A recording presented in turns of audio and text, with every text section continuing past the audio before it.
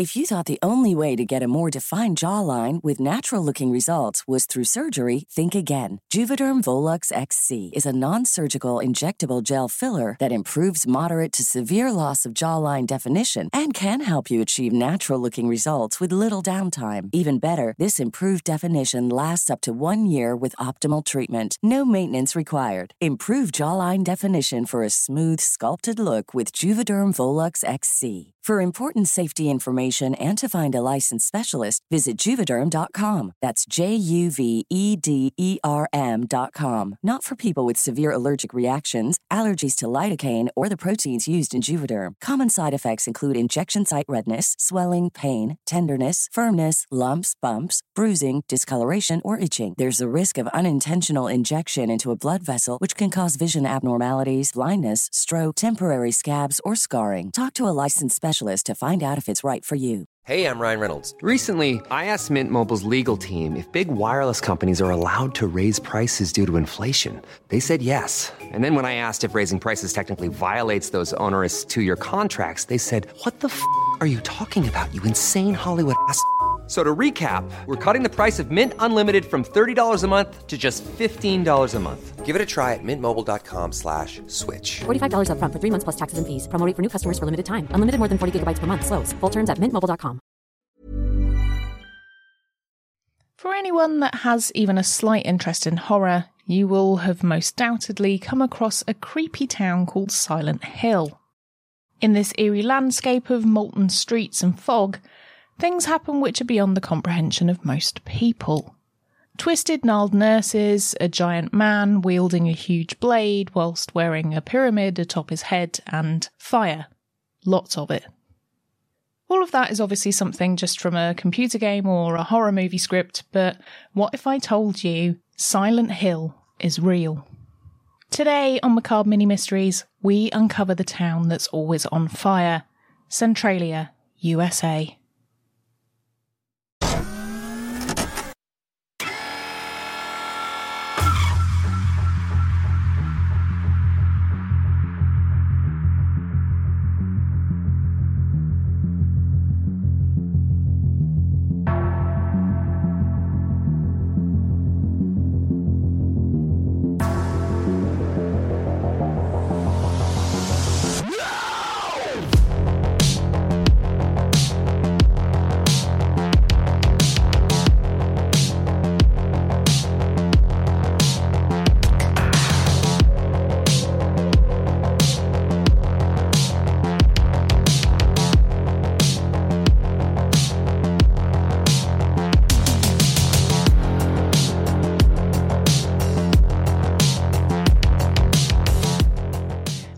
To another Macabre Mini Mystery. I'm your host with a silent G, Nikki Druce, and today I'll be falling down another rabbit hole of weirdness for your delight and delectation. Today we're going to be stopping by a little town which for most will be unknown by its real name, Centralia, but for many will send a shiver down your spine if I call it by its mythical name, Silent Hill. Centralia in Pennsylvania has always been a good old-fashioned coal mining town. Until one day, on the 27th of May 1962, firefighters decided to clean up some rubbish by setting fire to it. Once the rubbish was burned, they would usually extinguish it, but this time the fire didn't go as planned and has never been able to be extinguished since. Centralia was a good old-fashioned American coal mining town. The community life was good there and people loved where they lived. It was safe, close-knit and homely. A nice place to be. The town was a thriving coal mining town. Under the surface of Centralia were miles upon miles of mines filled with coal. This coal was apparently in such abundance that there was sufficient resources for the town to continue producing a considerable amount for years to come. In the town, methods for controlling waste were to put it in landfill, but when the landfill got too large, it would be set alight using a controlled fire to reduce the rubbish to ash, which was easy to clean away, creating a clean slate for more landfill. This technique had been used several times over by the local fire brigade with no problems whatsoever. However, things changed when one fire didn't go to plan. The landfill fire on the 27th of May started off as usual, but when workers realised the fire wasn't going out when doused with water, they began growing concerned. They used construction vehicles to distribute the ash and smoking remains, but still puffs of smoke were seen emanating from the ground. When the smoking trash fire was still burning 2 weeks later, the firefighters decided to have another go at burying the fire and dug deeper into the soil. This was when they noticed something had gone horribly wrong. The smoke rising from the ground wasn't coming from the smouldering rubbish at all. It was coming from a mine shaft underneath. The fire had ignited the coal underground in the mine shaft, which was rich with flammable fuel. The fire now lit was impossible to put out. With the network of underground mines which would create a steady source of air and fuel, the furnace began to grow and spread under the surface of Centralia. The town was now effectively sitting on a constant hotbed of ignited coke. Once it was realised the fire was growing out of control, help was sought from the authorities. However, the slow response by the government only worked against the safe extinguishing of the fire. The more time it took to make decisions, the worse the fire got, outsmarting those in charge, thwarting their attempts. The first intervention attempt made was to dig the fire out. In fact, somebody was offered the contract in return for being able to harvest the coal, but the authorities decided to turn them down, thinking this was an expensive option. By the time somebody did secure the contract, the fire had spread beyond a reasonable barrier for it to be excavated. Shortly after, another attempt was made to put the fire out, using water to drench and flood the mine shafts. The attempt was going well, but as parts of the fire which were deeper into the mine weren't extinguished and continued burning, drying out the surrounding tunnels, the fire just came back. Other attempts were heavily delayed by red tape and permits, and as people realised the enormity of the task and the sheer cost involved, companies weren't particularly keen to sign on the dotted line to take on the work. As time passed, the fire slowly ebbed its way from its initial ignition point to the network of mines that ran underneath the town itself, and things were not looking good for the residents. By this point, the long-term effects of living on top of a constant inferno weren't known. So, to begin with, the residents were pleased with some of the pros they were seeing, such as better crop yields due to the warmer soil temperatures and the winters being much, much warmer. As time passed, however, the negative effects of the fire started to rear their heads. First off, living on top of a coal fire has long-term effects for the air quality. Residents started complaining of respiratory health issues such as asthma and other chronic lung conditions due to the high percentage of carbon dioxide and monoxide in the air. Homes which were situated over hotspots were subject to deadly gases building up inside their walls, and residents were told that in order to be safe, they had to keep their windows open constantly, even in the winter. Children in particular were beginning to suffer as a result of the poor air, and to help residents keep an eye on their air quality, carbon monoxide alarms were fitted in homes to alert residents when levels were getting particularly bad. Some residents were even advised to get pet birds as an early warning system. If their beloved pet fell off their perch, then people would know it was time to leave the home, as the air quality was so unsafe. Effectively, it was the same as using canaries back in the day down the mine shafts. As the fire raged on beneath their feet, things got much worse for the residents of Centralia. The ground now affected by the heat was prone to rifting and cracking, making roads impassable. The fire also made the once stable mine shafts entirely unpredictable, as it began to burn through the supports that had once made the mines safe, making them prone to collapse. Ground temperatures were regularly and consistently reaching over 600 degrees Fahrenheit, that's around 300 degrees Celsius, and people reported in some areas that if you stood for somewhere too long, your shoes would melt to the ground. Things became really scary when the town's petrol station nearly exploded as a result of the heat emanating from under the earth. But luckily the owner realised beforehand and managed to take action to stop what would have been a catastrophic event. In order to make sure such a dangerous event didn't take place, the owner of the petrol station had to close his business for posterity. In 1981, a sinkhole appeared in the backyard of 12-year-old Todd Dumbowski whilst he was playing. The hole which opened up led straight down to the mine, hundreds of feet below the ground. Luckily, Todd managed to grab onto a tree root as he fell, but he couldn't climb back out on his own. He was left dangling over the open mine shaft in escaping heat of around 300 degrees Fahrenheit. That's around 150 in Celsius. If it hadn't been for his cousin, who noticed him missing and rescued him, Todd would have most certainly died. On Valentine's Day, 1981, 12-year-old Todd Dumbowski was playing in his grandmother's backyard when the earth opened up below his feet. I seen smoke, and I thought I didn't want my grandmother, to go over near because she's elderly, and I was worried about her, so I went over to see if it was the mine fire, and when I did, I just fell right through. Todd's brush with death and the welfare of 30 other families pushed nearby residents to take a vote to move their homes. The federal government forked over another $1 million to move them to safety. Dorothy Lucy, Newswatch 16. Todd's story pushed Centralia into the public eye. Shortly after, the area of the town where the sinkhole had happened was issued with an emergency evacuation for the residents to leave their homes, amidst fears that something more catastrophic could happen. After 20 years, residents were growing exasperated that the problem still hadn't been fixed. It's an obvious question that I'm sure you're all thinking, as to why they didn't just all up and leave, but it wasn't as easy as all that. The people that lived in Centralia were people that had lived there forever, long-established communities and families with a long history of living in the town. The homes there had been handed down through families, and due to the fire, people couldn't sell them, as A, no one wants to buy a house in a town that's on fire, and 2, people couldn't afford to just leave without some kind of payout. Effectively, people were trapped in a town that was slowly poisoning them, with the threat of their house collapsing into the fiery mines below at any moment.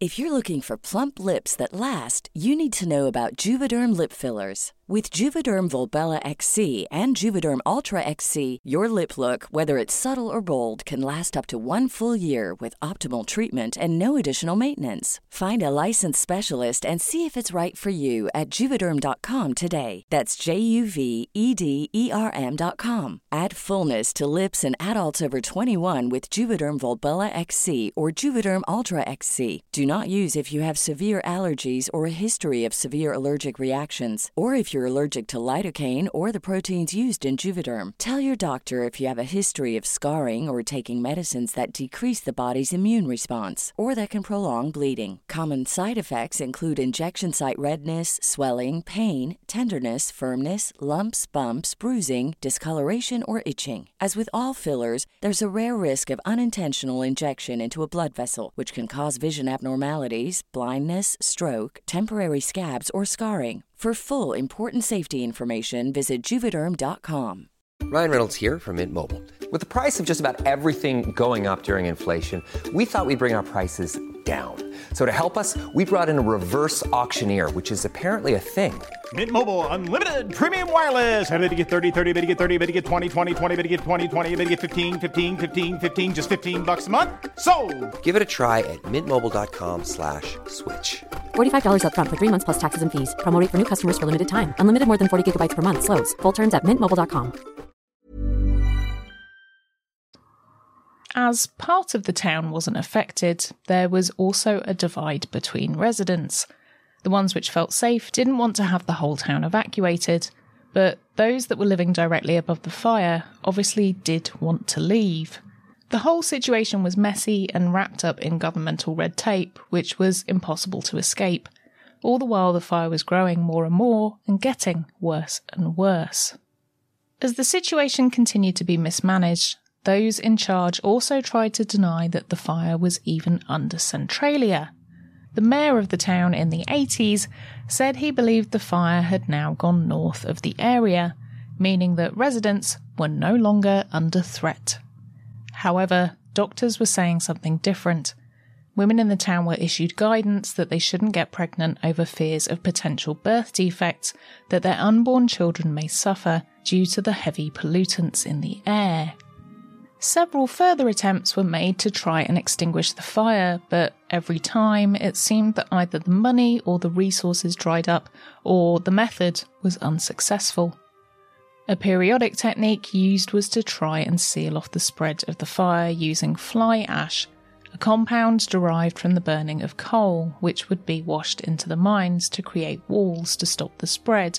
But every time this was used, it seemed that the fire found a way around the obstacle.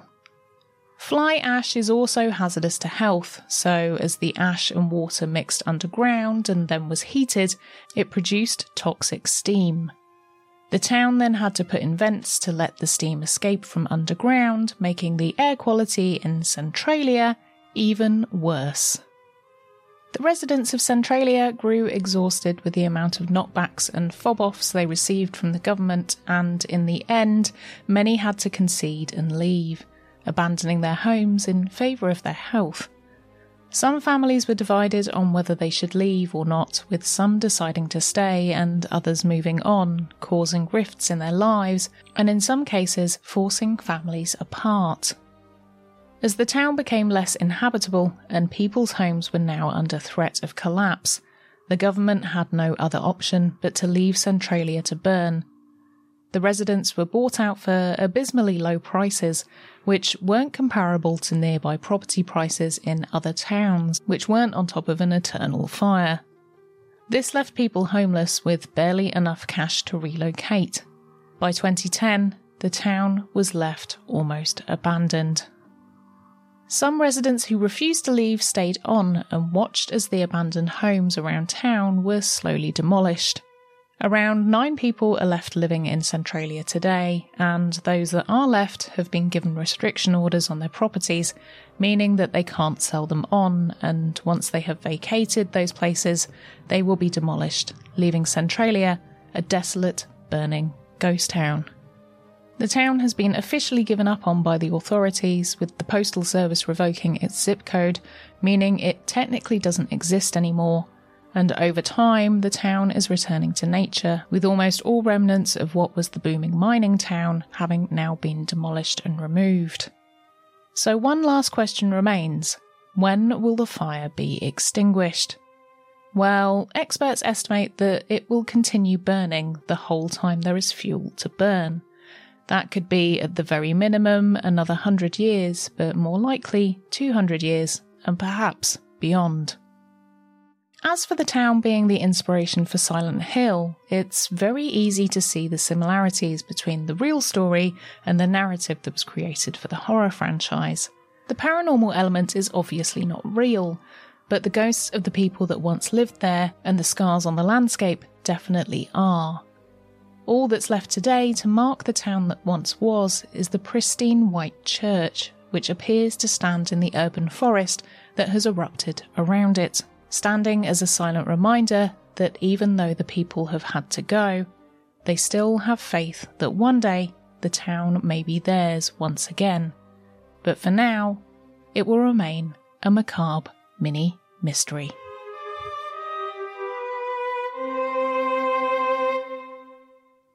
Thanks for joining me for this episode. As always, I'd love to know your thoughts on this one, so leave me a comment and a thumbs up on YouTube or a rating on your podcast provider.